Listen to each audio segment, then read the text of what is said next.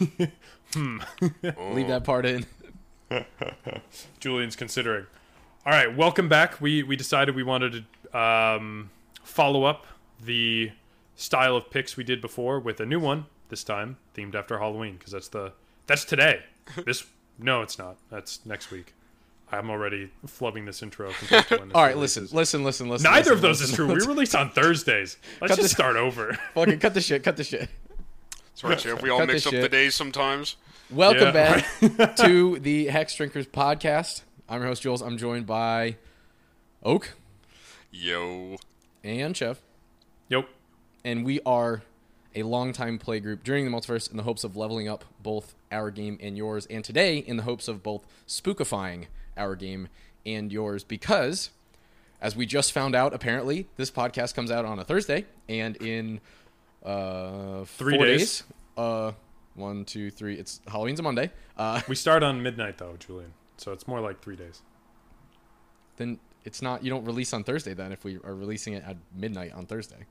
Julian, don't let me interrupt your intro. You're doing great. Anyway, yeah, Halloween's coming up, right? So we figured we'd talk about Halloween, okay? Because it's fall, bitches, and we love spooky season. Hashtag get your pumpkin spice lattes, whatever.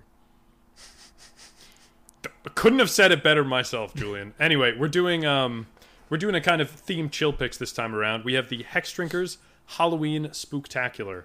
Similar to our Unfinity set review, I will be your host this evening, where we have two fine individuals who didn't get team names this time, so we'll call them Wolfman and the Mummy. I'll let you decide amongst yourselves who you want to be. We're going classic monsters on this one. We have 5 categories where each person, including myself, will give a pick of their favorite card or favorite cards that fit that category, and the person with the most points at the end wins and becomes the 2022 Pumpkin King. Have you decided who's going to be Wolfman? That's me. All right. I'm fine with that. That sounds like we got Julian as Wolfman and Oak as the Mummy. Our coming categories are creature that should get their own classic black and white monster movie, and it must include lore as to why. The second category will be for a card that most reminds you of a classic horror movie. We're thinking of these 1930s Universal monster movies or 80s slasher, if that's the direction people took. Describing the perfect Halloween-themed commander deck, the best tribe on Innistrad, and finally, designing a horror movie or character secret lair. Gentlemen, are you ready for your pick categories? Start yes, sir. your engines. Chev, are you also going to be participating in this, giving examples for each of the categories? Yes. So I will also be providing ones. I'll jump in first. I will go by the moniker Dracula, because I'm just thinking of the three 1930s black and white movies I saw at the drive-in last year. They left an impression, if you could tell. Did you? Oh, insults. Anyway, that's a -1 for Wolfman going into round 1. I already assumed I wasn't going to lose this one. He's accepted defeat. Yeah. He's only strong at night and under a full moon. So, for the first category of cards, creature that should get their own classic black and white monster movie, I picked the Gitrog monster. So we covered the Gitrog lore in our episode 41 of the Innistrad story review, kind of leading into the Midnight Hunt and Crimson Vow we got last year. But what really made me think that the Gitrog monster would make a really good movie is, I'm thinking, we're at the beginning of moving pictures. We don't have a lot of special effects, so we're really going to focus on humans really telling the story of these monsters. And I kept coming back to this episode of The Twilight Zone called The Monsters Are Due on Maple Street, which is all about the mass psychosis of a town trying to think, like, who are the aliens or the body snatchers among us. So, for those of you who don't know the Gitrog monster lore, he's kind of a giant scary version of Hypnotoad, where looking into his eyes, you immediately fall to the Gitrog charm. But he's also terrorizing a village and convincing the villagers to kind of give him sacrifices, escalating in size from sheep to humans. So that's kind of going into this. I think you could make a really good movie here with, like, the villagers kind of turning on each other, trying to figure out, like, who has been hypnotized by the toad, who hasn't been, kind of casting them into the lake. And then finally we'll end it with a great stop-motion reveal of the Gitrog monster himself in this janky fashion of a giant frog moving at, like, 1 frame a second. And I think that would be the perfect way to end it. So that's my take for classic monster. Oak, I saw you, or I'm sorry, the Mummy. I saw you making some faces about halfway through there. I was just wondering where you could have possibly gotten your inspiration for a hypnotizing toad from. I said Hypnotoad. Oh, you did? Oh, I'm sorry. Yeah, I led with that. Don't think I forgot. -1 to Mummy. So boom, Great, we're even again. right. We're even at -1. Yeah, we're both at -1. Great. Wolfman, give us your pick for black and white monster movie. My pick is Gallowbraid. Now, Okay. I don't know if y'all know this card because I don't even know what the set symbol is. But it's it doesn't matter what it is. Okay, it's all based on the art. If you guys would kindly pull up the art, check that out. Gallowbraid is Weatherlight. it's right in that perfect spot where the art was starting to get realistic and could get menacing and kind of scary, but still had a bit of that jank of the early sets of Magic, where the pentagrams and stuff were almost comical. And I really could see this similar to how you were saying about the Hypnotoad coming out and being like maybe like some old school claymation where they're like making a set like that. Yeah. I could see Gallowbraid moving in a similarly janky way to the models that they had for things like old Godzilla movies, or even if we're going to extend a little bit further into the future, the stuff they did for like the Alien movies and such. It's just horrifying enough that it can kind of function as that. I was thinking this would be, sort of a standard plot, but just the classic thing that you need to get the movie to actually exist. A mutant escaped in a lab, and now all the scientists are trying to hide and escape while this thing is hunting them down. Since we're probably working with some primitive technology, a lot of the horror will be in the sound design, hearing things move in and around, maybe moving through the pipes, and also then seeing bits and pieces of the monster until finally we get, like you said, that one big reveal where all of a sudden now it actually kills somebody, and we're like, okay, now we have a real issue on our hands. I definitely was heavily influenced by not only things like the Alien movie, but also thinking of the spooky stuff of like a 28 Days Later, which is a more contemporary sort of film. But the idea is the same. And Gallowbraid is a card that I've known about for a long time, and every time I see it, it is weirdly unsettling. And I think it would make there's a perfect... a pair of them, right? There's like two creatures that look similar with cumulative upkeep that are like legendary nasties, I think, from the set. I don't know the specific. I don't know the other one either, but I think magic you're right. lore. But yeah, so two of them kind of nasty, probably weird mutant experiments from Phyrexia. The Mummy, what you got? Well, I just wanted to make a comment on Gallowbraid. I think part of the reason why it looks so creepy is because, unlike most Magic art, it seems to be staring directly at you. Ooh, that's like true. the player, which I think is pretty cool. That is cool. A good point. So now I'll come back with mine. My card that I picked for a creature that should get their own black and white monster movie is Erdwall Ripper. I think I brought this up. I don't remember. It might have been in like a flashback set review of Innistrad or something like that. But a creature whose art's done very well, I'd say, by Kev Walker, depicts this like very looming, like shadowy, lanky figure. And I think just the art and the flavor text on this card pretty much write out the story, or as it would play for itself. So to read that, savage vampires lurk in the Erdwall's network of passageways where prey's plentiful and easy to catch. So in this story we have, probably like a New York City thriller where there's some dark figure. Well, okay, not New York City, but if it's going to take place in Magic's plane, Erdwall, New Capenna, Erdwall, yeah, or something like that, lurks in the cities of, I don't know, Ravnica, kidnapping people that are walking about at night, and then some, crew launches an investigation and starts, getting taken out one by one until the main protagonist maybe finally kills it by luring it out into the sunlight and causing it to evaporate. Since it looks like it looks like it's made out of like pure shadow. Speaking to that design, I think it would work very well in sort of an old movie setting because it's got a very simple yet effective design. It's a humanoid, so you could easily get someone to sort of like dress up in that. Shadow plays a big part in it, so you could just have its shadow in sort of that like long stretching figure appear, in certain camera shots around corners and stuff. And yeah, if you're relying on those sort of old practical effects, I think this would be a very simple, but compelling monster to. I know it's supposed to be like a vampire, but this is really giving me like a combination of Slenderman and Freddy Krueger vibes. Yeah. The whole shadowing thing. I really think, and this is a point we've beat to exhaustion. But since I'm MC here, I'll beat it again.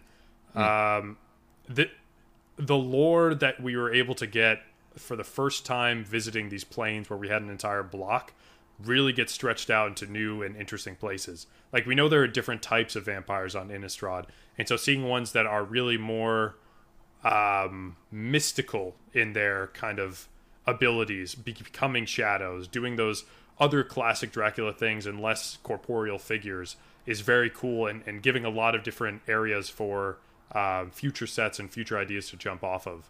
And this also reminds me of how many times it's sets from pre-2010 where the flavor text references specific individuals that then become the legendary creatures of today. We don't see that as much within the last few years, I think.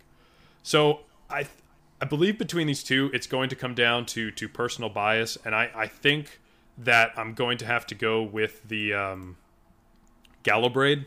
I really like the sort of monster movies of this like lurking mutant figure, especially thinking of the Alien movies and kind of the art from Carl Critchlow that shows a creature and being similar to Alien, and especially like staring right at it. I think that works really well, especially with the limitations, even easier than the shadows. But I think both of these were really, really awesome takes, and of a similar design of, picking off that like very, very classic horror movie where you can kind of, you never know who's going to be lost next.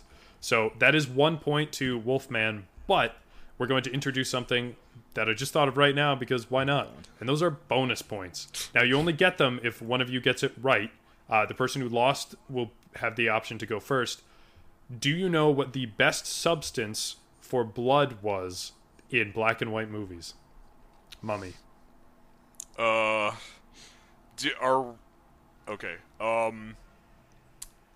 Well, I really don't. Honestly, I don't know this factually, so I'm just gonna go with my best possible guess. I'm gonna say ketchup. Ooh, close, but not quite. Okay. Wolfman, do you have a? Do you want a double or nothing? This first question of the game.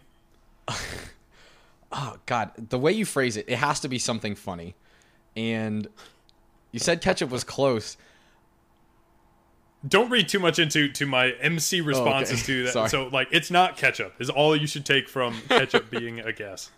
Fair enough. I want to say it's got to be like oil or something. It's black and white, so as long as it has that dark color, it should function fine, right? So you're on the right track. Point goes to no one, but fun fact, it's chocolate. Melted chocolate has the best consistency, similar to blood. And I think the problem with ketchup is when it's put through black and white, one, it doesn't look the right color, and I think it might be too shiny. And I think it might be something similar with oil, where like if lights are on it, it reflects in a weird way. But chocolate was actually the best one, and when we went to color, it was much harder to find something. And granted, that let people be more artistic with what blood looks like, but chocolate was the number one stand-in for those early movies. Just imagine if you had to be like the first like damsel in distress victim, and they're just like, okay, so now we've got this fondue pot, and we're just gonna dump it on you. You just had it in your mouth. You're just like, yeah, that would be like it drips out of the corner when you're shot or something. Yep. Yeah, just it's like, sorry guys, oh. It was too good. I swallowed it. I think we're gonna need some more. Like, I'm sorry. Yep. Should we just turn this into? I've decided we're going to another fun fact because why not? In the original Alien movie, do you guys remember the scene where the guy is on the table and the alien first comes out of him? Yeah. Hello, my baby. Hello. Sorry. Hello. It's either that one or when the android dies. I think it actually is when the android dies, because like one of the crew is actually a robot. But like this, what? Spoilers. This milky substance comes out of his mouth, and it was actual milk. but the person before the take had left the milk out for like 2 days. And so what's in his mouth is actually like rotten milk. And they had to do like so many takes with it just like dripping out before they really realized. So that's your gross fact of the night, following up chocolate. Moving into the second category, because we do, come on, you guys can't keep distracting us like this. So our previous one was for you guys to come up with an idea for a horror movie on a card. But given movies that already exist, what card most reminds you of an existing horror movie? So I picked a really easy one for this, and it goes into my namesake for the episode, Dracula. I think that the base art of Edgar Charmed Groom, since there's 3 versions of everything now, really reminds me of what Bela Lugosi looks like in the original 1931 Dracula. And unfortunately, that's not quite a compliment.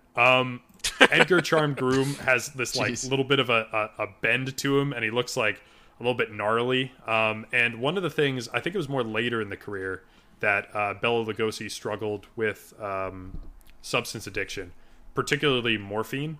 And it led to a couple like weird takes in movies. And I don't know what it was, but when I saw Dracula for the first time, a lot of his action seemed very delayed in certain ways. And there's this one scene where he's kind of crouched over, and Van Helsing, the classic vampire hunter, asks him if he wants a cigarette, and holds a cigarette box with a mirror in front of him. And of course, vampires don't have reflections. And it's there for a solid 10 seconds before Bela Lugosi just slaps it out of his hand and says, "I hate mirrors."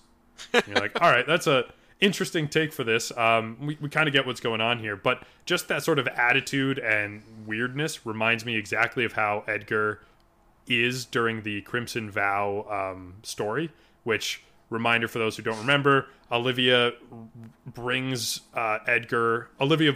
brings Edgar Markov out of his crypt to marry the 8,000-year-old bastard and combine all their vampire families.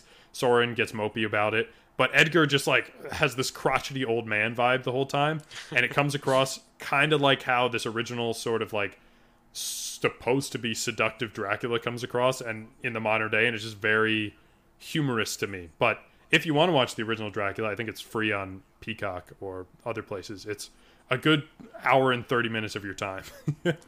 Jeez. Interesting. Yeah, Edgar in Crimson Vow was a far cry from Edgar when he got his original Commander printing. Yeah, they're like, we'll nerf him in both spirit and functionality. Yeah, for sure.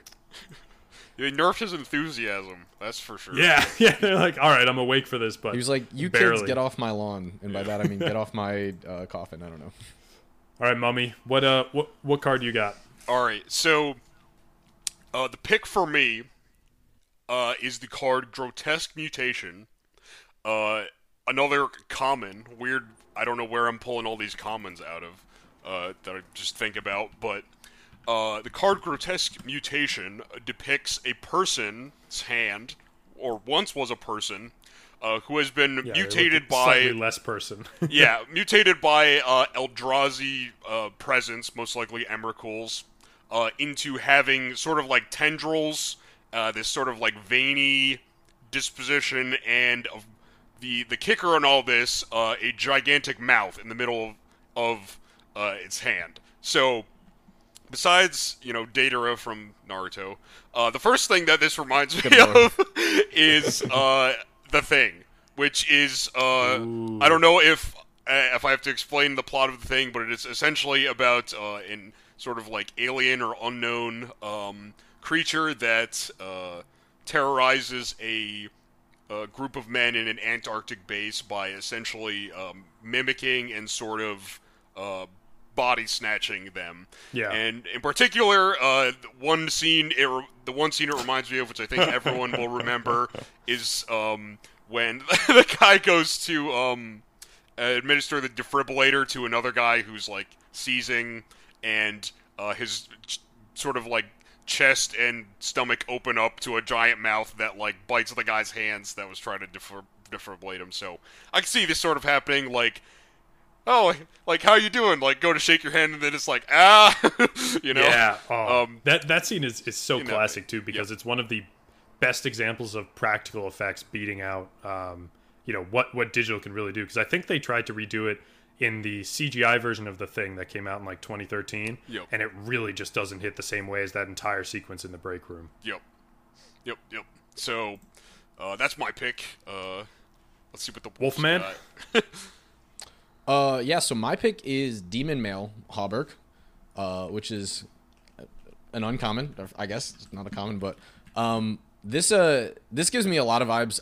Not only do I think it reminds me hugely of the Hellraiser and Pinhead, who's the like the villain of that one, but it's just got like a classic horror look to it. It is Demon Male Hauberk is essentially like the flavor text is it comes off as easily as your own skin, but the look of it is very Hellraiser. The very like chained leather straps, and then pieces of the armor are actually kind of stuck into this poor unfortunate soul who has this on and are sticking out like all the spikes that Pinhead has on. And then there's like a big like kind of almost Silence of the Lambs face mask thing. Who's the Hannibal Lecter?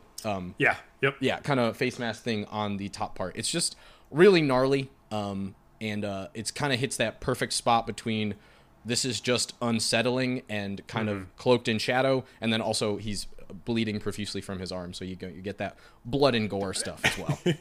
That chocolate. That's a lot of chocolate. That's that dark chocolate. I have to ask, because I did the same thing. At some point, like when we were setting up for this horror pod, did you ever just search sets or like block Innistrad and scroll through?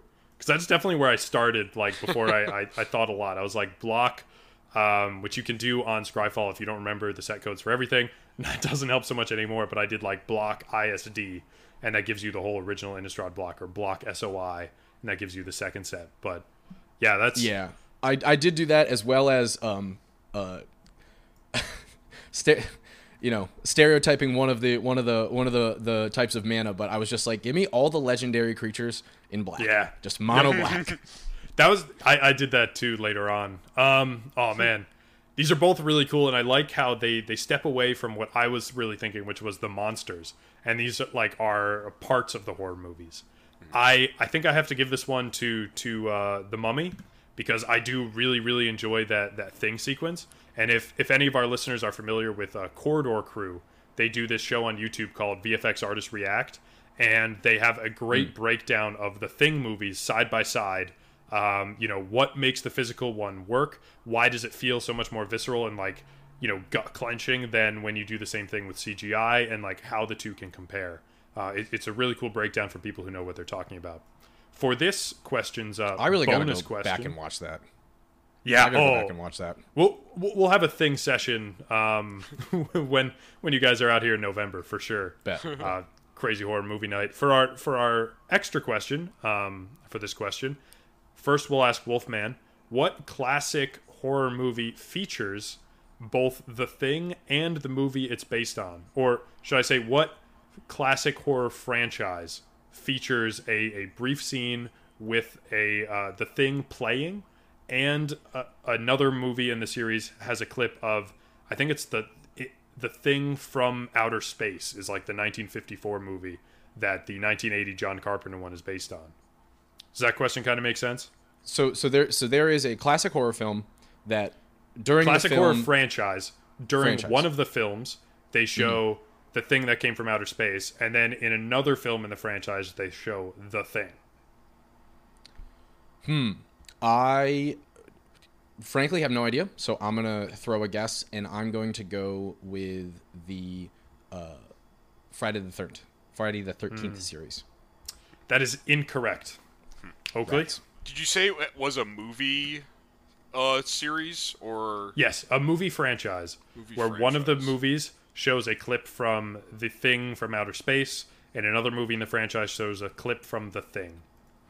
I'm gonna... I imagine I envision this being like someone watching something on TV or something like that, and they see it. Only a couple franchises come to mind, so I'm just gonna go with Die Hard, I guess. Ooh.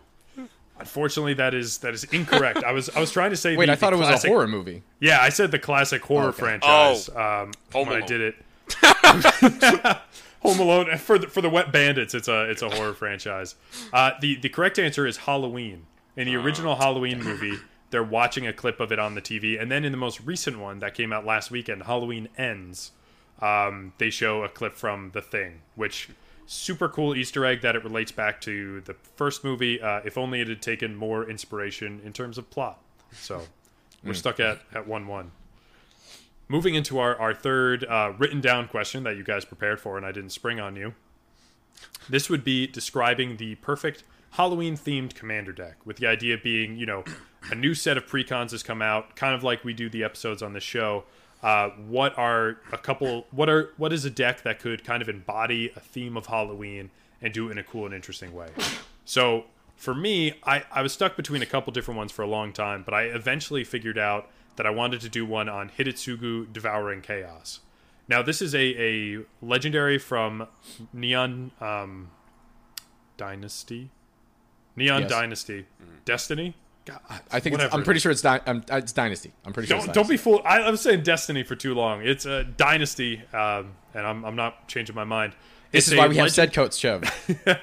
A legendary demon from there, and I was really liking the card design.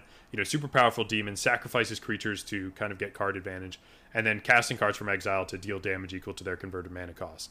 On its top level, it doesn't really come across as a big horror thing, but something we haven't seen enough recently, I think, especially on Innistrad, is demons that kind of exemplify how demons are shown in modern media. And I really like how Hidetsugu could be taken between the two abilities to really hone in on these like evil presence ideas. Things we've seen in like The Exorcism or Hereditary is probably the most relevant example, or even in the recent film Smile, where you have this like demonic presence that convinces people to perform acts of violence against themselves or others.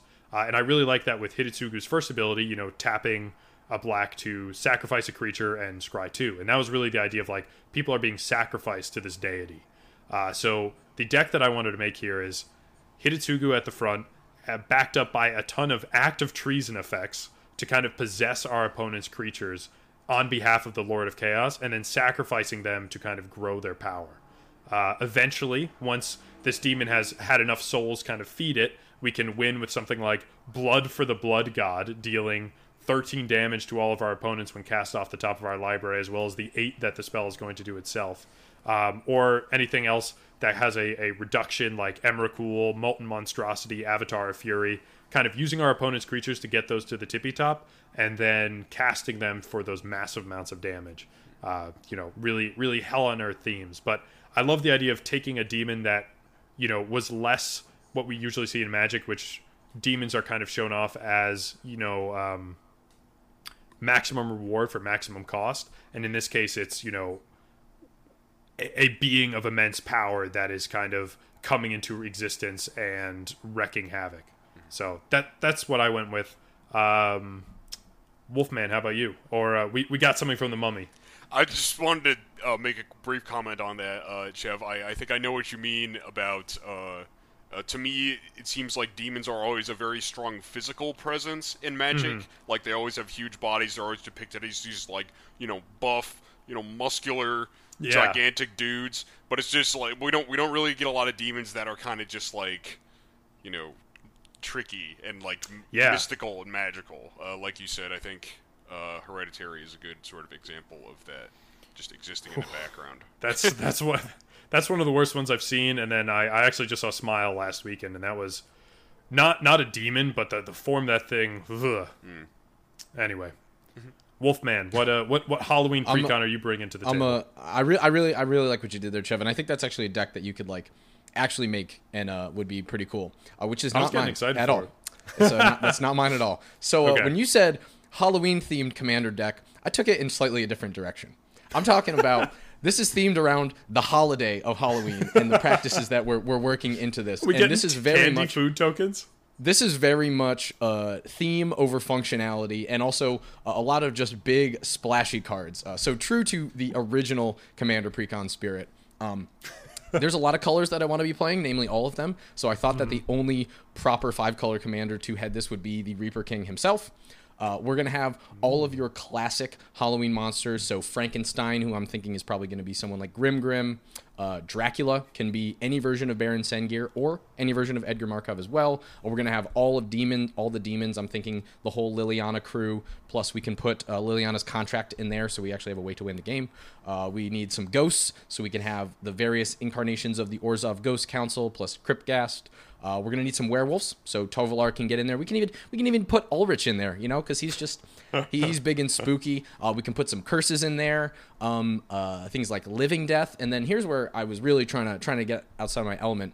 Obviously, there's a card Jack-o'-lantern, and there's a card All Hallows Eve, but there's also a card Spy Kit. And Conspiracy and Xenograph and Maxwood, Maskwood Nexus, and I really wanted to play into the idea of dressing up, right? Spy Kit. This creature has all the names of all creature cards, or Conspiracy, Xenograph. All these creatures have all these different creature types, and also since we're going to be putting in a lot of like kind of big tribal payoffs, this will give some functionality across the board. Bake into a pie.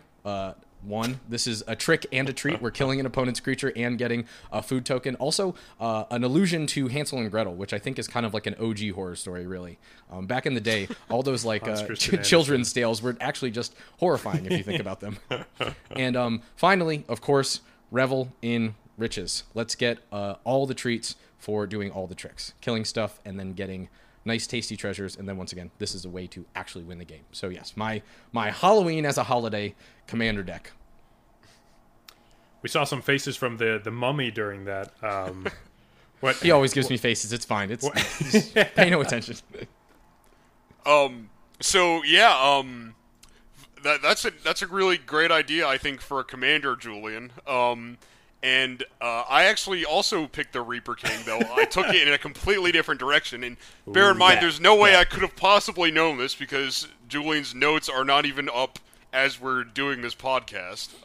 Nor did he reserve the Reaper King in the main notes. Anyways. The Wolfman's always had a bit of a wild streak.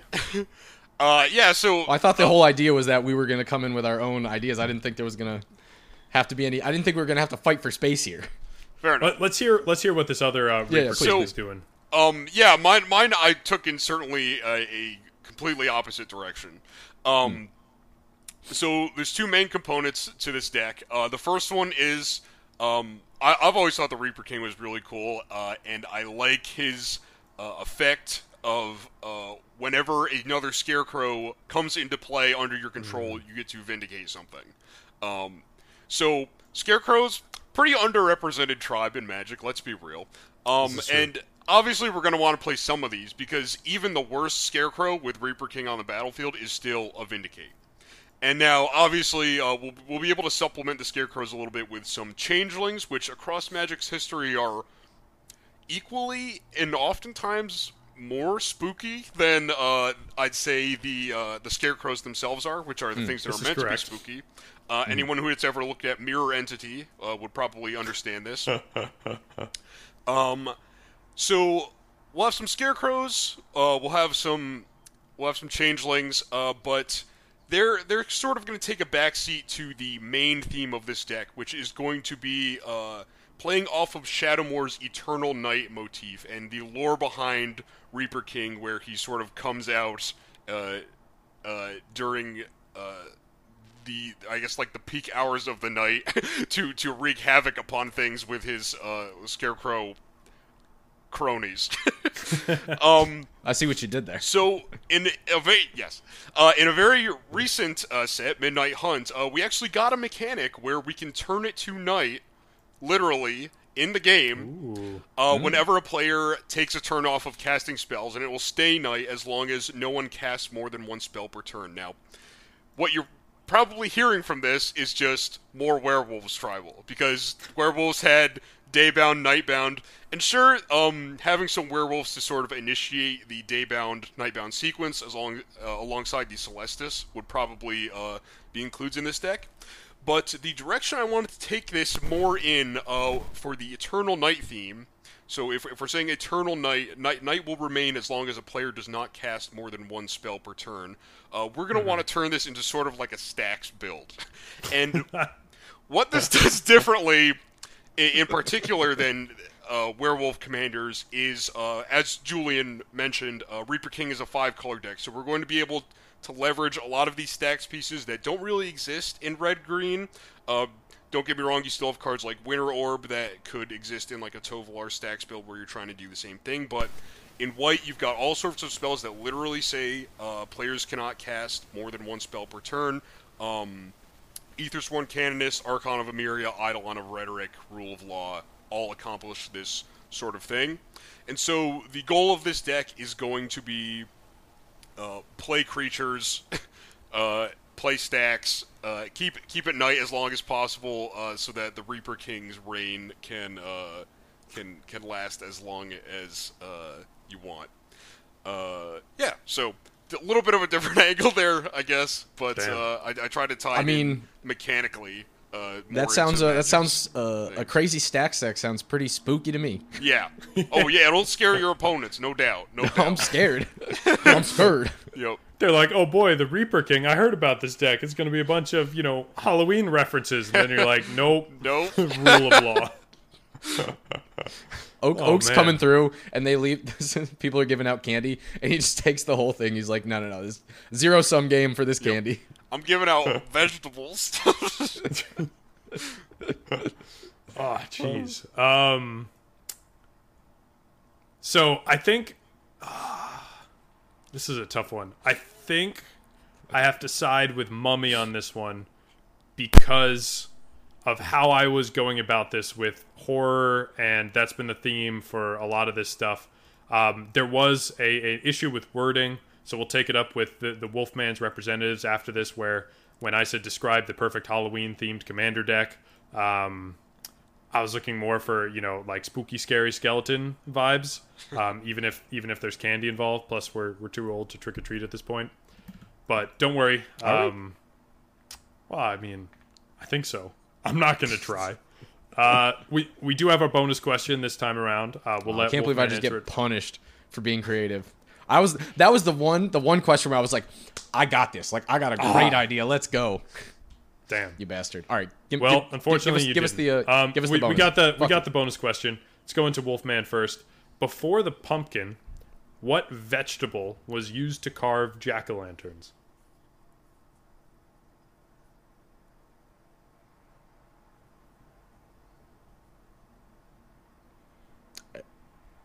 It's got to be like a gourd. I think that's the only thing that could get big enough that you could actually carve it.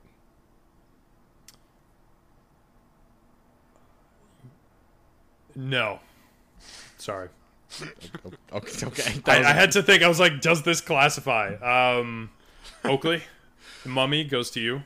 I'm gonna go with the only other fruit or food I can think of that can get that big and say watermelon. Well, that would be hilarious. The answer is actually a turnip. Oh. There are some truly terrifying images of, like, they would do more... those types of jack-o'-lanterns you see where it's, like, more carved into the face of the pumpkin, and then, like, less about just the, generic triangle and circular-shaped holes? They would carve faces into a turnip, and they would, like, bleed red.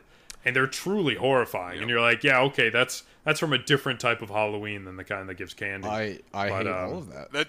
That does ring a bell, and I feel like when the turnips dry out, too, their faces get like, They look a little bit like shrunken heads, I think. Yes, exactly. Exactly. So, I can see that, but damn. All right. Going into... Also, for the record, watermelon's not a vegetable.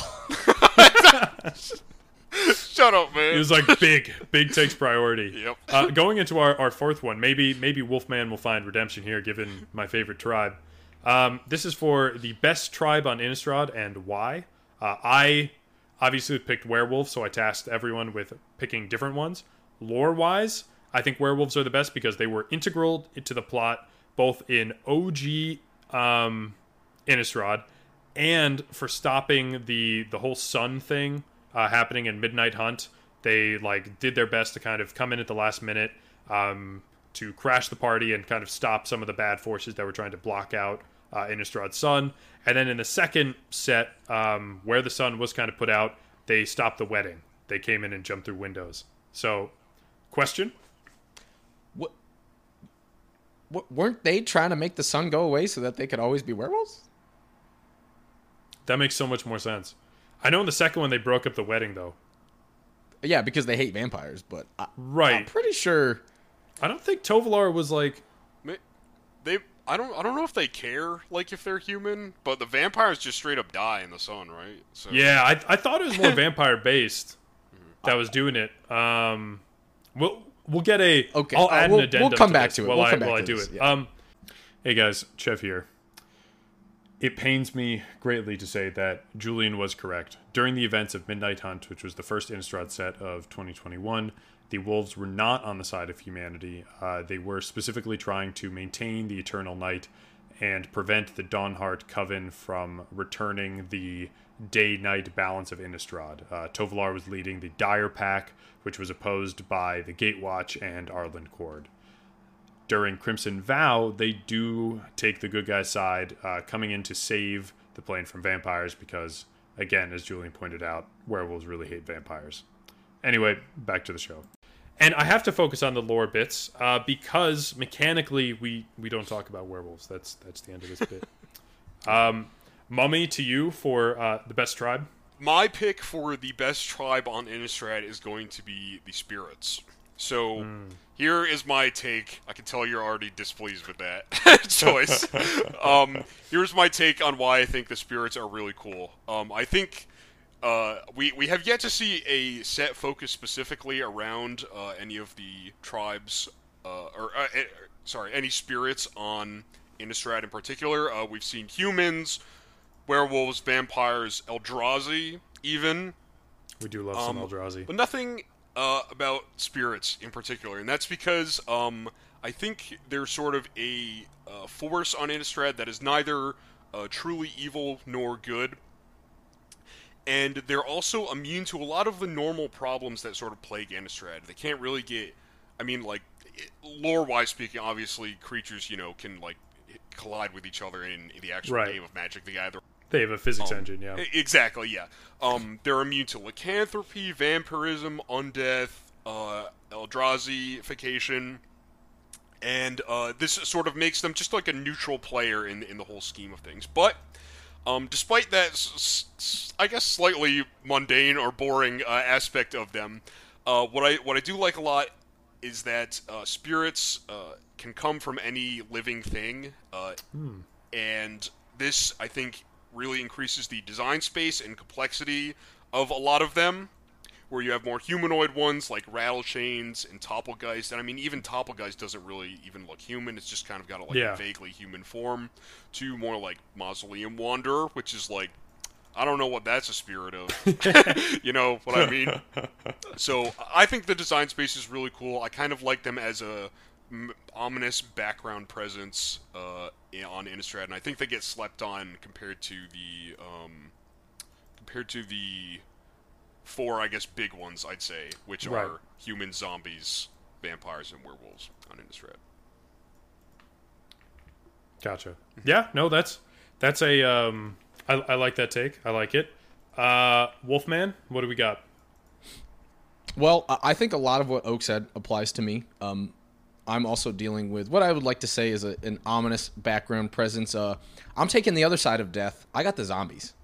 These zombies are going crazy out here. And I think that, especially since we saw in the most recent return to Innistrad, I was very focused on werewolves and vampires. And in the second Innistrad block, we obviously had all of the Eldrazification coming in. But something that's just always been a total banger on Innistrad has been the zombies. We got all the original crazy zombies with things like Grimgrin.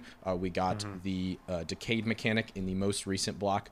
And not only do I think the zombies are cool lore-wise, but also maybe a bit more than spirits and definitely more than werewolves. There's some powerful cards and some cool design space that I think they've really hit too. I'm thinking things like Rooftop Storm is just a crazy card.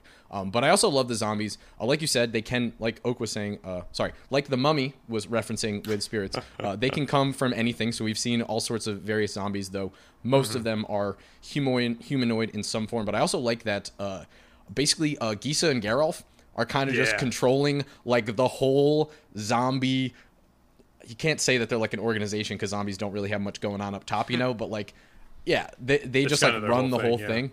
Yeah, and also not only do they have like zombies, just like normal classic zombies and stuff. And I will say, we've had zombies all throughout Magic ever since the beginning, but the ones on Innistrad are some of the gnarliest and just most rank and disgusting whack-looking zombies you ever seen, which I do think is nice. And part of that is all the experimentation that's been going on by mainly Geralf, but also Gisa as well, with the things like these scabs, which are basically these stitched together zombie, right, Frankenstein, just abominations, really. Yeah, almost. There's almost some human centipede style stuff going on there. So those things are nasty. I think they're super cool. And also from a design space, this is kind of where we really get zombies as have now expanded all the way out into Esper. But the original Innistrad, we got I believe our first blue zombies, or some of our first blue zombies, and a lot of that support as zombies being not only a mono black tribe, but a Dimir tribe. So I'm huge on the zombies. I think they're sick. And of course, also, even though they did fight against Emrakul, I think the whole Liliana coming through and basically raising every zombie on Innistrad to be kind of like the only force that can fight against, other than the spirits were there too, but the only force to kind of fight against the Eldrazi menace, I think that was also pretty sick as well in the lore. So zombies. Yeah. So, with these two, I think I have to go with Wolfman and the zombies. I think the spirits were pretty cool. I think it would have been closer, Mummy, if you had mentioned that during the battle with Emrakul, the spirits weren't neutral. They specifically teamed up with human hosts and possessed them to help them stave off the Eldrazi influence. Because, like, more of them were turning into weird monstrosities, and, like, the Geist of Saint Draft, Saint Draft was like, yo, can we like team up for a second so I can smack some people around? And whoever was leading the humans at the time was like, sure. So there was like that element where, you know, normally they do their own thing, but they're like, all right, this seems like it could be a problem for all of us. I didn't know that, actually. Yeah. Cool. I only remember it because I dug through so much Innistrad lore to prepare for that one episode last time. And to Wolfman's point, I also really like how we have Gisa with the sort of Reanimator clan, and there's that way to bring about zombies, and then Geralf with the Stitcher, because there's also Ludovic, which is like I think the number one Stitcher, and so Geralf has like reached out to him a bunch of times, and we have Ludovic's Opus from one of the commander sets as well. So a bunch of cool stuff that even brought zombies to red. So we've even had Grixis zombies, and then we saw some. I think white was primarily on Amonkhet is where we saw the white zombies. Yeah. That really brought them in. But we now have 4-color zombies, so we're really just waiting for green ones. Maybe they're plants or something. Oh, I guarantee there's some green-black zombies. At least, in Golgari, right? Like some of the old ones. I'm trying to think of. I don't think I have an extra question for this one, which makes the going into the fifth and final question a little bit more intense. We're tied at 2-2, Mummy and Wolfman, and the final one, and probably the most intense. So everyone strap in for some longer answers. This one was to design a horror movie or character-centric secret lair with, 4 existing cards getting new art and names. We're not talking about functionally unique. We're not expecting a new Fantastic Pants, but we're thinking, similar to the secret lair we got a little while ago that I think both Wolfman and I did purchase, the sort of cool-looking like horror movie posters that got like a grave crawler, a beast within. They were super awesome, and I think there's a few more coming in the advent calendar, or the 30 days of December secret lair that's coming out. But for this, we were thinking, what would another horror based secret lair look like? And so for mine, I picked Freddy versus Jason. Now, Freddy Krueger from the Nightmare on Elm Street, notable villain. Jason Voorhees from Friday the 13th.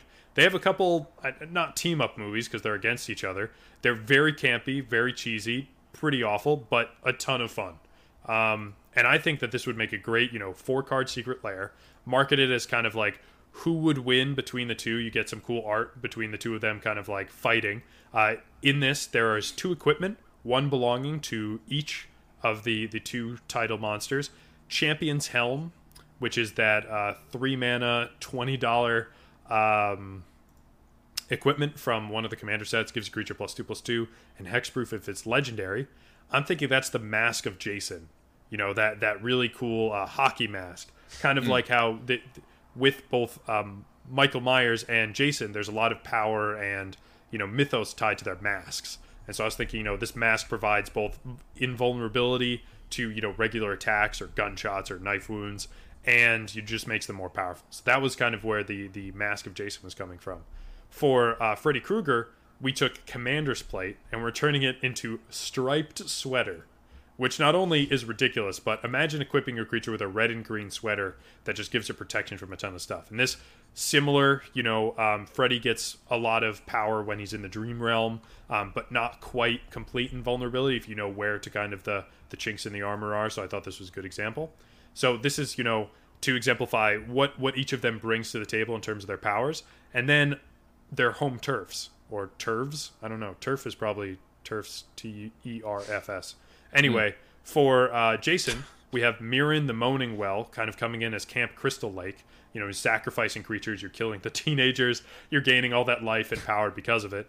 And for, the Nightmare on Elm Street, we have Elm Street, which is Shizo Death Storehouse, kind of giving it your creature fear and stoking the fear of everyone who lives on Elm Street.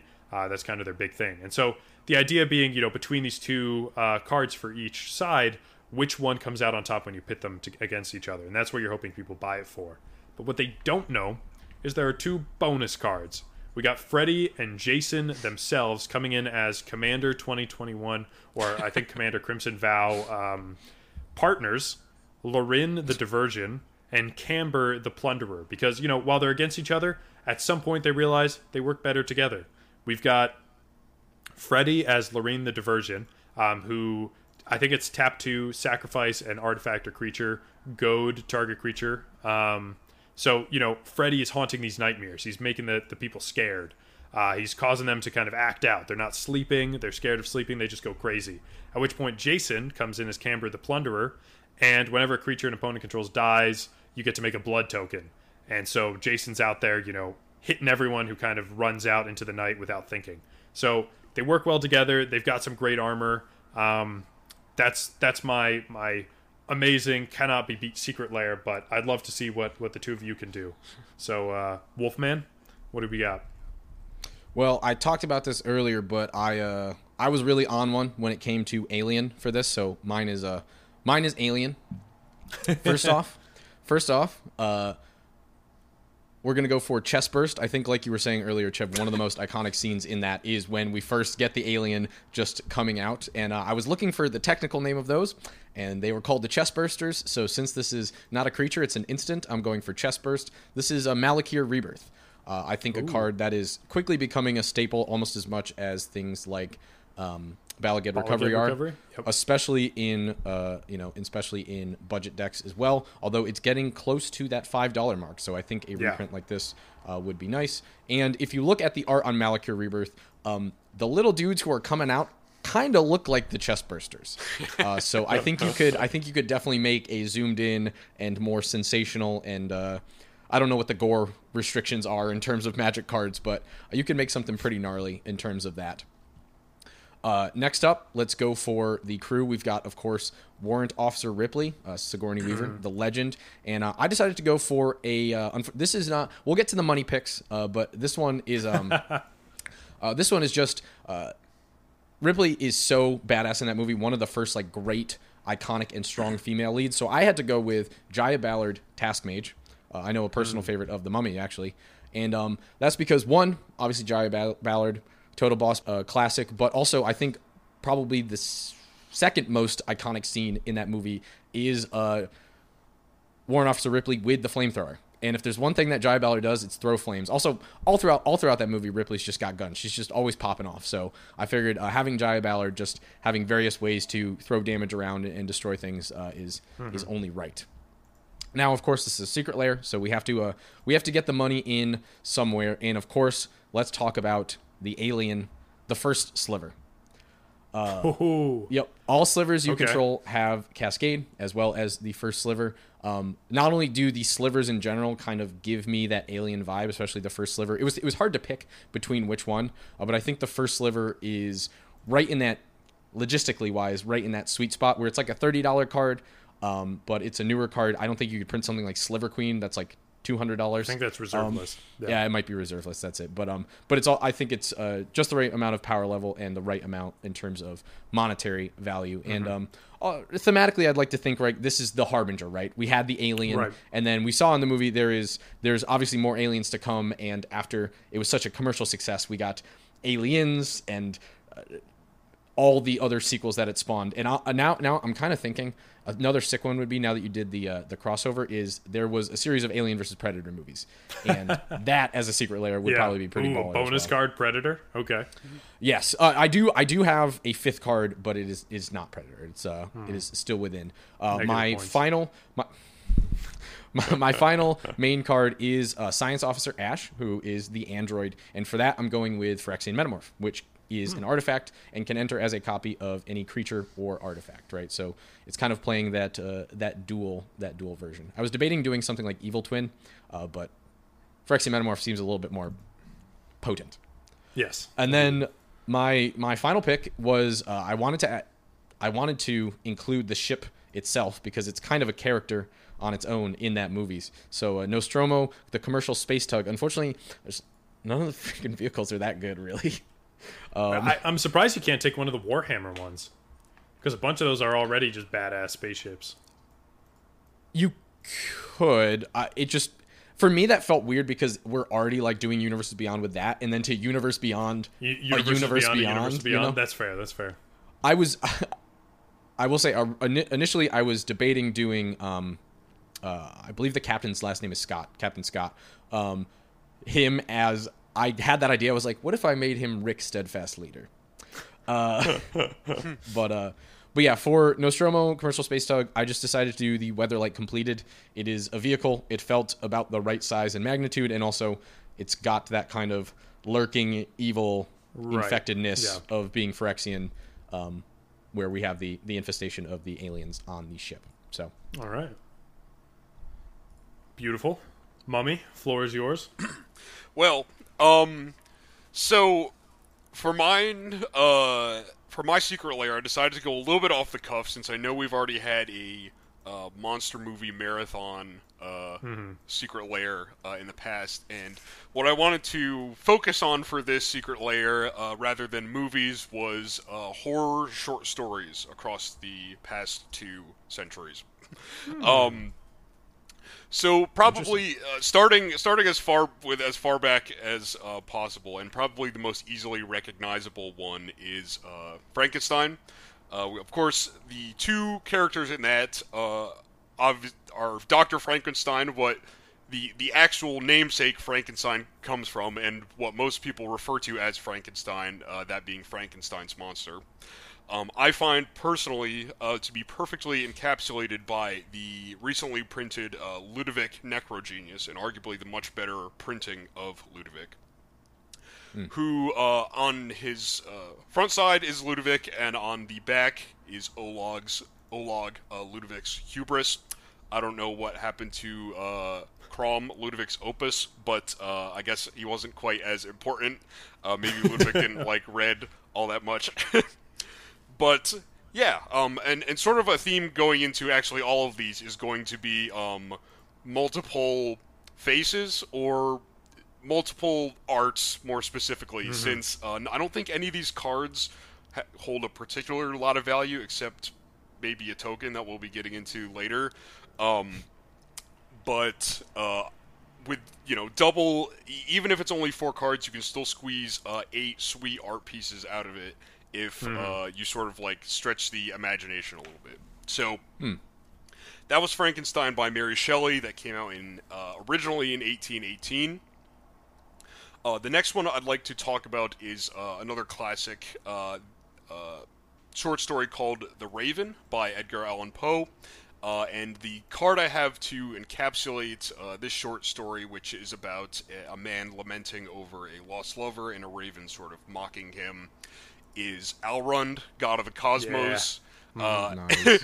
who is on his own a 1/1. Don't pay attention to his special abilities. I thought was kind of nice for a mundane person. Also, don't pay attention to the fact that he's a legendary creature god. But so on the front would be the student. He's unnamed in the story, Lenore's lover, as I would have dubbed him.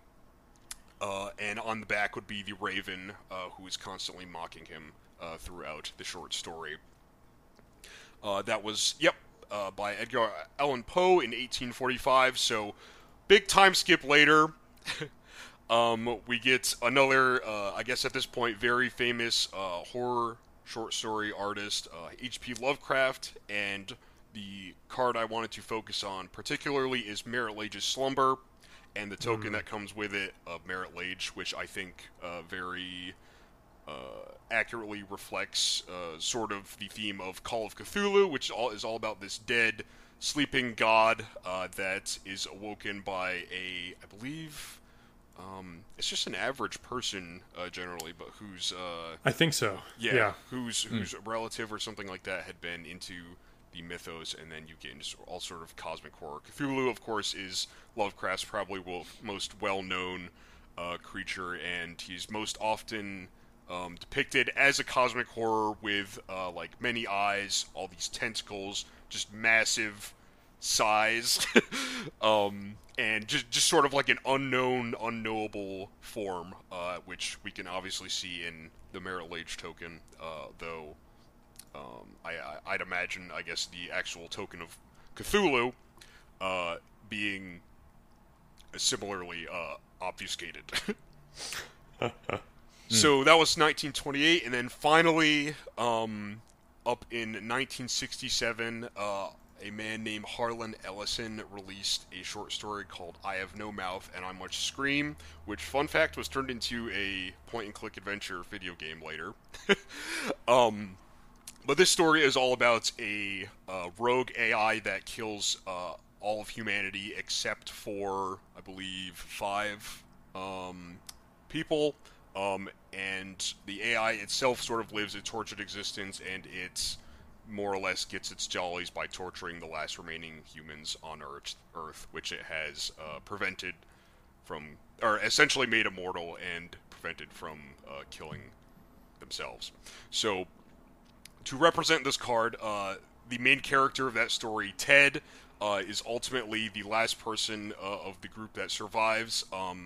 He, in the story's, I guess, climax, he ends up killing all of the other main characters in order to free them from AM's continuous torture, and only ends up being captured by AM before he can kill himself. So I thought this sort of went along with what Selfless Glyphweaver is trying to do. Rather than making all of his friends indestructible, he actually does the opposite, more like what's on the back of the card. But the back of the card, Deadly Vanity, which involves destroying all the creatures and planeswalkers except for one of your choice, I thought sort of accurately depicted AM's genocide of humanity.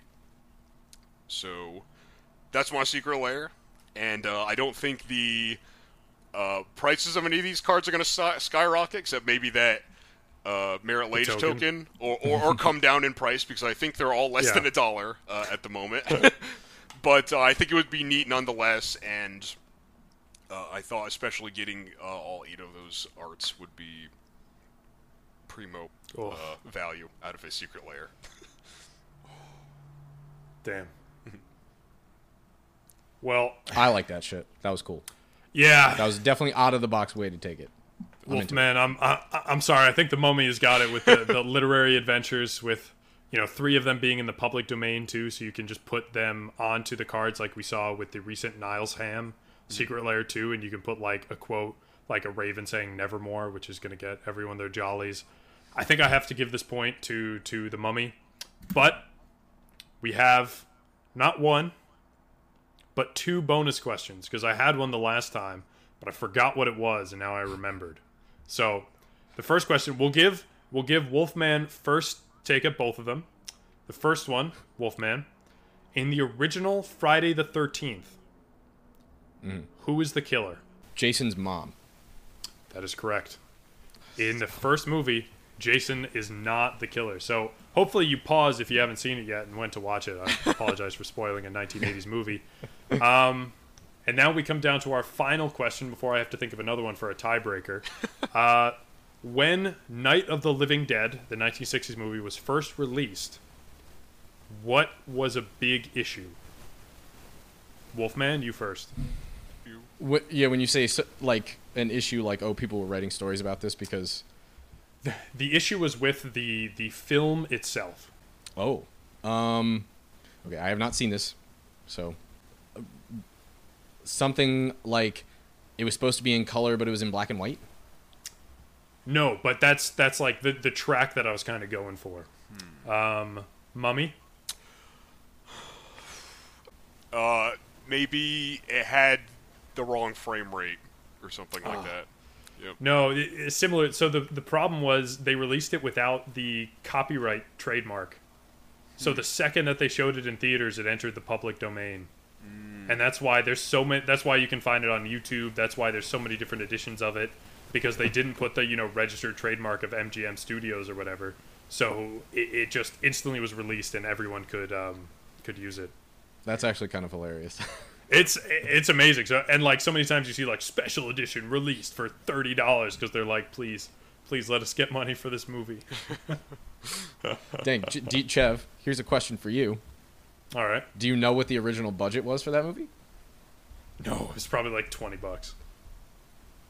I'm just gonna look it up because I don't actually know, but I'm just wondering how much of a I think loss it's they like took. low it's very cheap. It said it is 114,000 USD back then, Yeah. which is equivalent to about 950,000 today. Wow. That's definitely cheap for a movie. Okay, listen. Apparently it is grossed $30+ million, or equivalent to $250 million in 2022 dollars. Damn. So they made their money back. Well, they sort of made their money back, I suppose. I don't know where that money has been going, but. All right, so we've got another question, since we're tied at 3-3 now, and this kind of relates back to a previous question I've already asked. So that's your hint. It's going to go to Mummy first. Who directed the original Halloween? Looking for a specific name here. Yes. Specific. Yeah, specific name. Okay. I think it would be unfair to change expectations now. I'm gonna go with Mike Myers. He was behind the camera the whole time. That's not entirely untrue for a different reason I'll say later, but goes to you, Wolfman. I also do not know, so I'm just gonna take a guess at like one of the more prolific directors. Was it randomly Steven Spielberg? No, unfortunately it was not. It was John Carpenter, who later went on to direct The Thing, which is why they're in both of the movies. The reason I said that it's not entirely untrue is because a lot of the people on set of the original Halloween, also if you haven't seen the show on Netflix, The Movies That Made Us, they did a special horror movie behind the scenes for a bunch of the classics. Super good, super fun to watch. But the thing is, a bunch of different people played the Shape, which is the name of Michael Myers, throughout that first movie. So whenever they needed someone, it was largely the same guy, but sometimes they had to get someone else behind it, and it was just a member of the crew who had to just put on this sweaty face and just run around and be creepy. Okay. Half a point. My eye. Hey, I don't think hey, I can do that. Hey. That's all right. We're going down the trivia rabbit hole before we have to just do something else instead for our listeners' sake. We'll ask one more. Which big time actor made their film debut in Friday the 13th? This will go to Wolfman first. I think I know this is wrong because I think it's a different one, but is it Jamie Lee Curtis? No, that's Halloween. Dang it. Mummy? The guy that plays Ferris Bueller. No, it is actually Kevin Bacon shows up for the first time in that movie. But I've decided what we're going to do instead, since this has all been on the spot already. We're going to put it up to the listeners, because why not? We have those, so we should use them. Listeners, you've heard the arguments for Wolfman with the Secret Lair based on Alien, Halloween-themed Halloween deck, which tragically lost somehow. All these other things that have been described versus Mummy with a literature-based Secret Lair, a very scary Scarecrow and Eternal Night-themed Halloween deck, as well as some other creatures and stuff. So, which of these two people do you think should win a signed Jack-o'-lantern card? Because we're here to give away dumb things, and I think I have one of those in my bulk box. So, between Mummy and Wolfman... Wait, who's the Jack-o'-lantern signed by? It's signed by me, obviously. But it will say Pumpkin King 2022 on it, because there's no better way to celebrate than a signed card depicting you as Jack Skellington. So we'll leave it up. We'll put up a poll at the end of this. It'll just say Mummy or Wolfman with no other hints. So maybe someone else will just get in there with their love of the classic monster movies, and we'll see what you got. That's the Hexdrinkers show. We're still looking for advertisers. Follow us on Patreon if you want this episode and all the shenanigans early. Buy cards using our affiliate link on TCG Player. And happy Halloween.